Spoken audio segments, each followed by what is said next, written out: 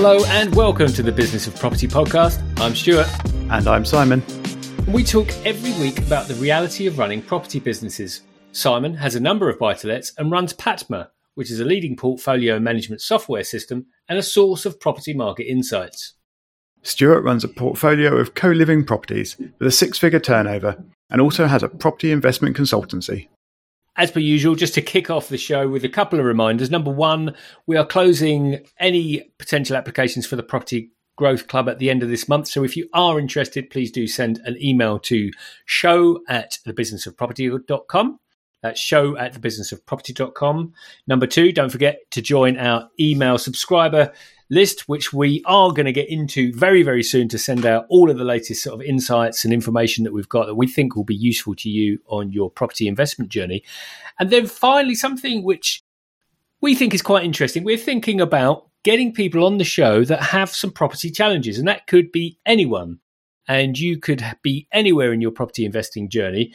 And Simon and I were just thinking about, well, how can we provide value to people? Well, if you've got anything that you think it would be good to get a second opinion or a new perspective on something, then again, send us an email to show@thebusinessofproperty.com or reach out to us on Twitter. And we would like to have you on the show. And the only caveat really is that you'd have to talk about your challenge with us on the show as it's live and recorded. And Simon and I will give you our instant feedback as it happens. I think it would be quite good if we could find people who are willing to have a bit of a discussion about the challenge as well, but not just a sort of question and answer, but actually a discussion would be something I'd really quite like to look for. Yeah, absolutely. So it'd be more of a conversation, but if you've got challenges and you wouldn't mind sharing it with a wider community, again, send us an email, show@thebusinessofproperty.com. Just outline your initial question/challenge and we will respond to you. And if it works out, we'll get you on the show. And we're hoping to do quite a few of these.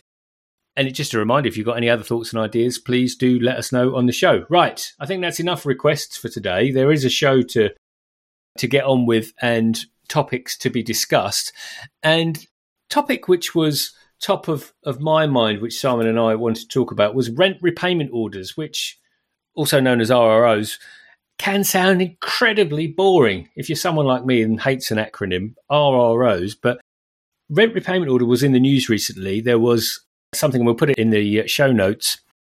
It's that the superior landlord, the homeowner, could previously or potentially could previously have to pay the rent repayment order if the intermediary landlord, so the rent-to-renter, decided they didn't want to, or they'd gone out of business or whatever else. And now, since the Supreme Court judgment, it's the case that the superior landlord, so the homeowner, the landlord, if you like, at the top of the chain, cannot be made to pay the rent repayment order if there's an intermediary landlord who was actually acting as a landlord. So this doesn't work if you're an intermediary agent, because you're just receiving rent on behalf of the actual landlord. But if you are an intermediary landlord acting as a landlord who is receiving rent and has a separate contract with the superior landlord, then that intermediary landlord is the only one who's now responsible for the rent repayment order. Yeah, so that is it. So that is essentially it in a well-worded nutshell. And my feeling about this, and I responded to this on someone on Twitter, was that I feel that legally that is the right decision. And why do I think that? I think that because as the property owner, you have selected someone to provide that service. And in this scenario, explicitly that service. So as far as you are concerned, you are paying for a service whereby they take all of the elements of renting a property away from you. So you get the upside without the downside. And you only get that by taking a slight hit on your average rental income or your net rental income, which many people believe is worth it. Now, the alternative view on that is that it then, number one, mitigates homeowners from taking responsibility, and means that they actually have less of an interest in who they employ to manage their property for them.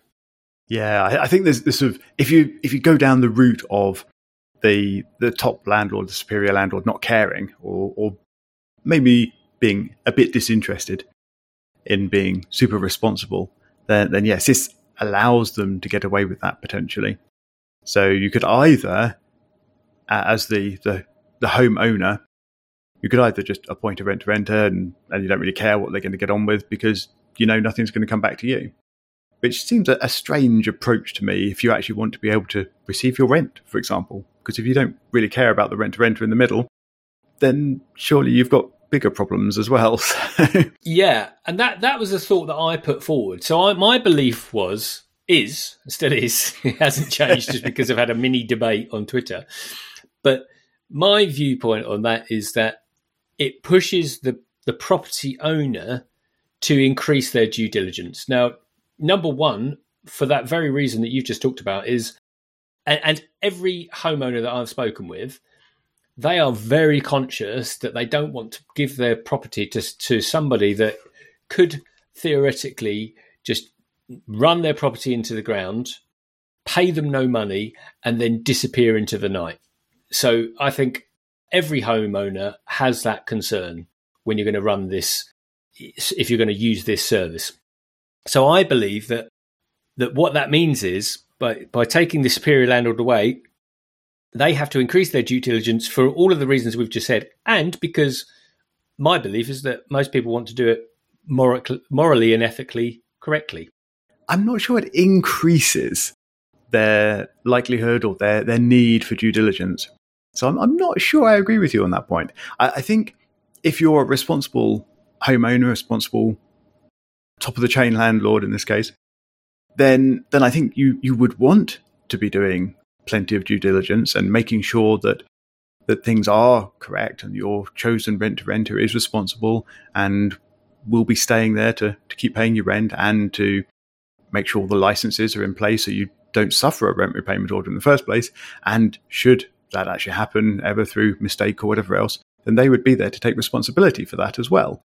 However, I'm not sure that that's increased or in fact changed really from this particular court ruling. I can certainly see the case or the idea that the court ruling could allow a superior landlord, a homeowner, to now think that they need less due diligence on their rent-to-renter because now they don't need to do due diligence on the rent-to-renter and make sure that they're actually going to pay them the rent, which is obviously their sort of probably primary consideration. Previously, they also needed to make sure that they were going to stick around and not leave them with a court bill against them if the rent-to-renter ever disappeared. But now that's not the case, because if the rent-to-renter disappears, they as superior landlord are protected. So I can see the argument there that it's less due diligence now. Yeah, I agree. I do see both sides of this equation, but then where I get to on it though is if so now with that ruling, the onus is fully on the company that is subleasing. So in our sort of parlance, the rent-to-renter. There are obviously other versions in commercial land. From my perspective, the focus is now on the rent-to-renters, and of which I am one, to subscribe to the correct ombudsmans, and such as property ombudsman, NRLI, whichever is most relevant and provides the credibility. And I think that's naturally happening anyway. I've recently had to spend £1,500 on HMO licenses. That's on 2 licenses, but those costs are going through the roof and only reducing if you've got various paperwork that says you are a responsible landlord, and also now the HMO license givers are asking if you are with any ombudsman. So I think where I think the responsibility is on the homeowner, again, for those that want to do this morally and ethically correct, and I think hopefully that's most people, will say, well, okay, if I'm going to pick one, I'm going to pick one that I think is reputable.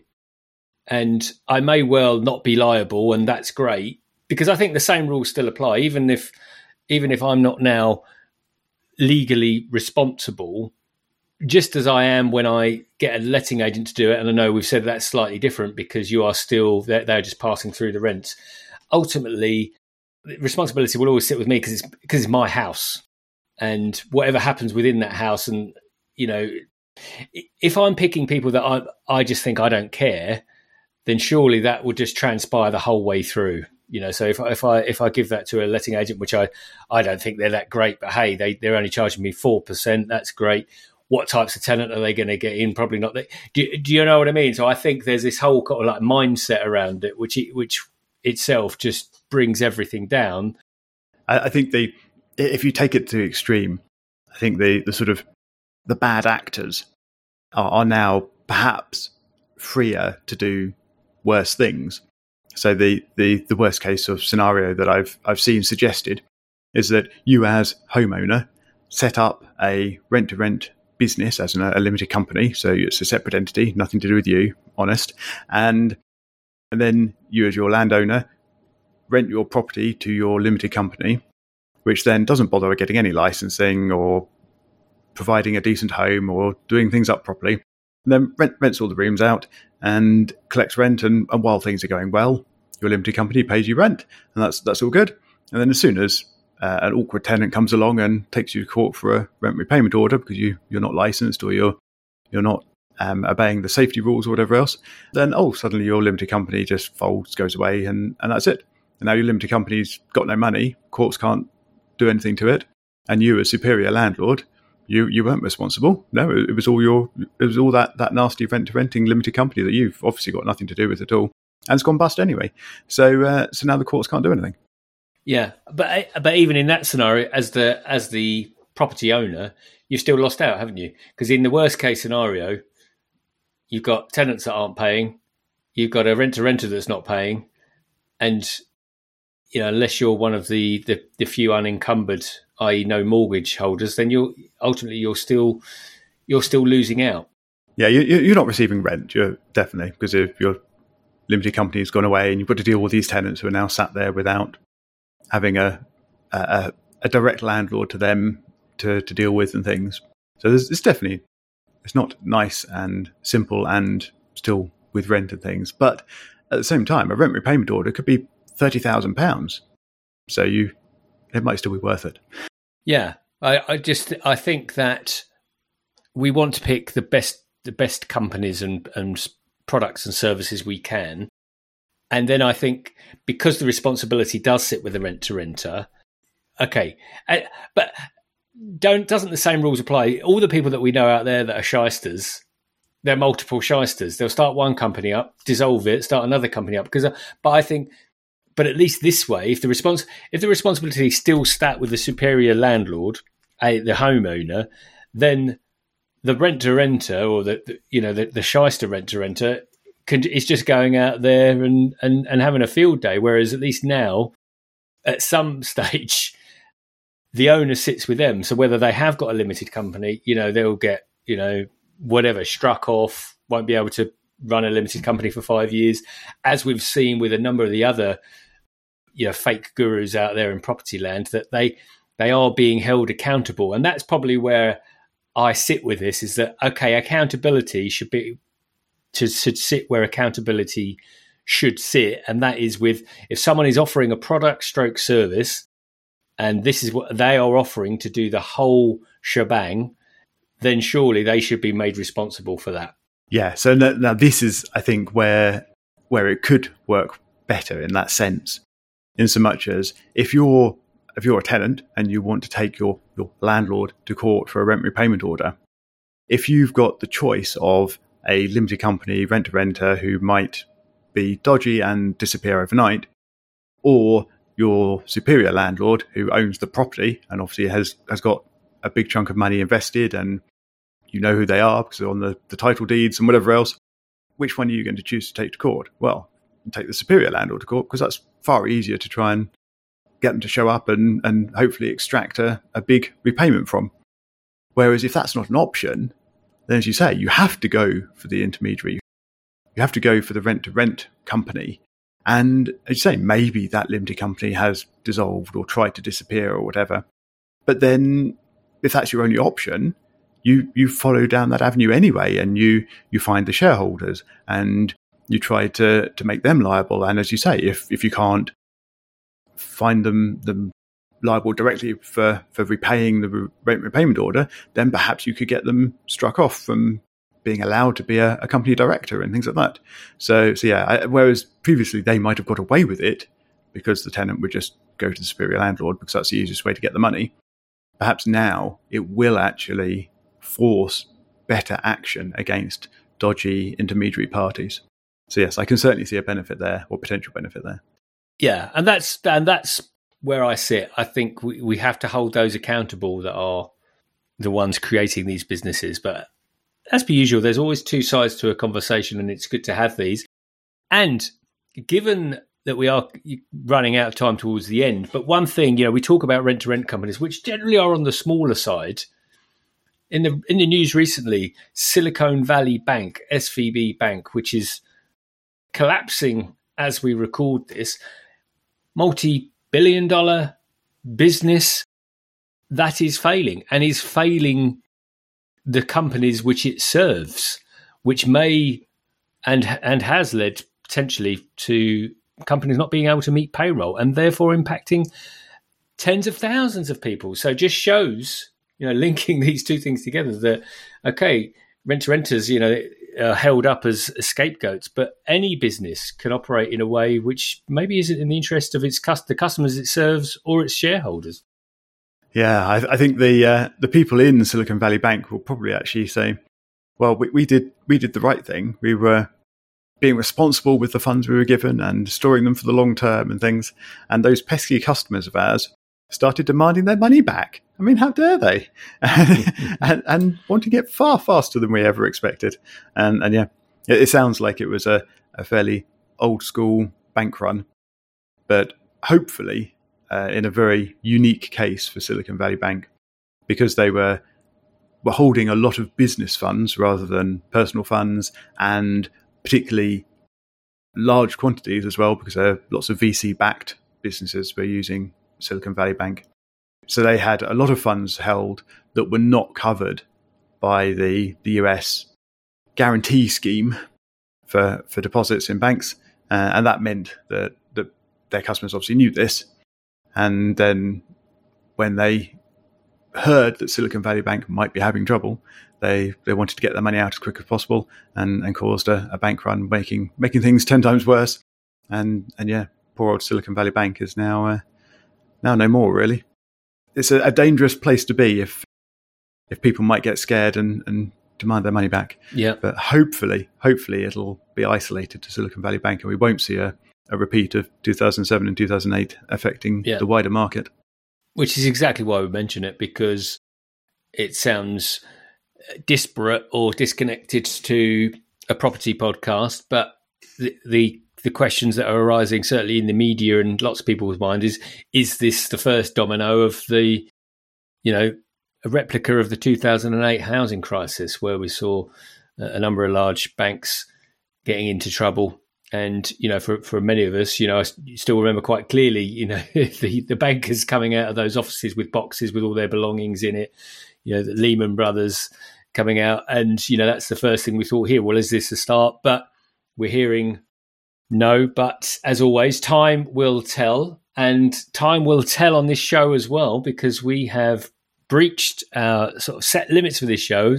And as always, if any of the topics of the show have piqued your interest, hopefully they have, if you're listening thus far, please do reach out to us at Biz of Property on Twitter. And that's at Biz of Property, where we will endeavour to engage as quickly as we can with everyone and just have a conversation, because we find these topics quite interesting and assume that if you're still here, that you do too. So please do reach out to us. As always, you can also contact us on show@thebusinessofproperty.com. And other than that, we'll see you in the next episode.